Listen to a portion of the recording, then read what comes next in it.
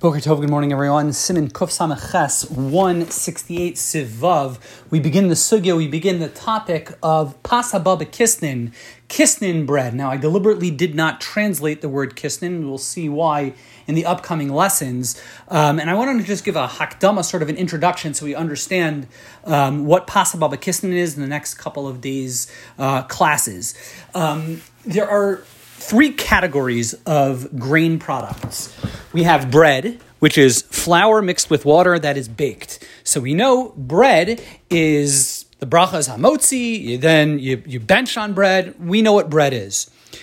That's one category. There's another category, which is mizonos, which is you have some kind of flour. It's, let's say, added with water, and let's say it would be boiled.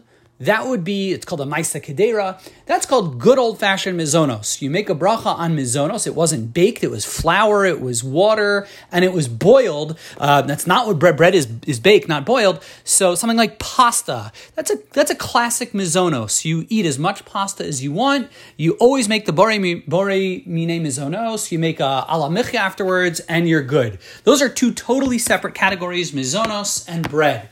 There's a category in the middle called Pas Haba B'Kisnin, Kisnin bread. Now we're going to see it's a matter of dispute. It's not clear exactly what Pas Haba B'Kisnin is. There are actually several definitions, unrelated one to another, of Pas Haba B'Kisnin.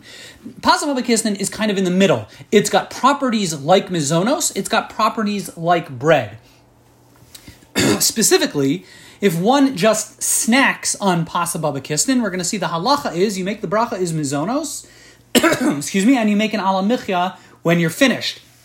However, because Pas Haba B'Kisnin, this Kisnin bread, has characteristics that are similar to bread as well, Chazal declared that if one is koveya seuda, if one eats enough Pas Haba B'Kisnin that it functionally is a proper meal, so then you make the bracha of hamotzi, you do hand washing, as well as berachas hamazon, as well as benching. So it's kind of in the middle. Pas Haba B'Kisnin, if you just eat it as a snack, it's a mizonos. If you eat it as a meal, it's a hamotzi. Now in the upcoming classes, we're going to discuss what are the definitions of Pas Haba B'Kisnin, what types of grain products, how they're made, what makes something Pas Haba B'Kisnin, number one. And then number two, try to define a little bit clearer what are the halachas, what does it mean to be koveya seuda, what does it mean to have a fixed meal that turns this mizonos, what would ordinarily just be a mizonos, what turns it into bread. And I want to wish everyone a wonderful day.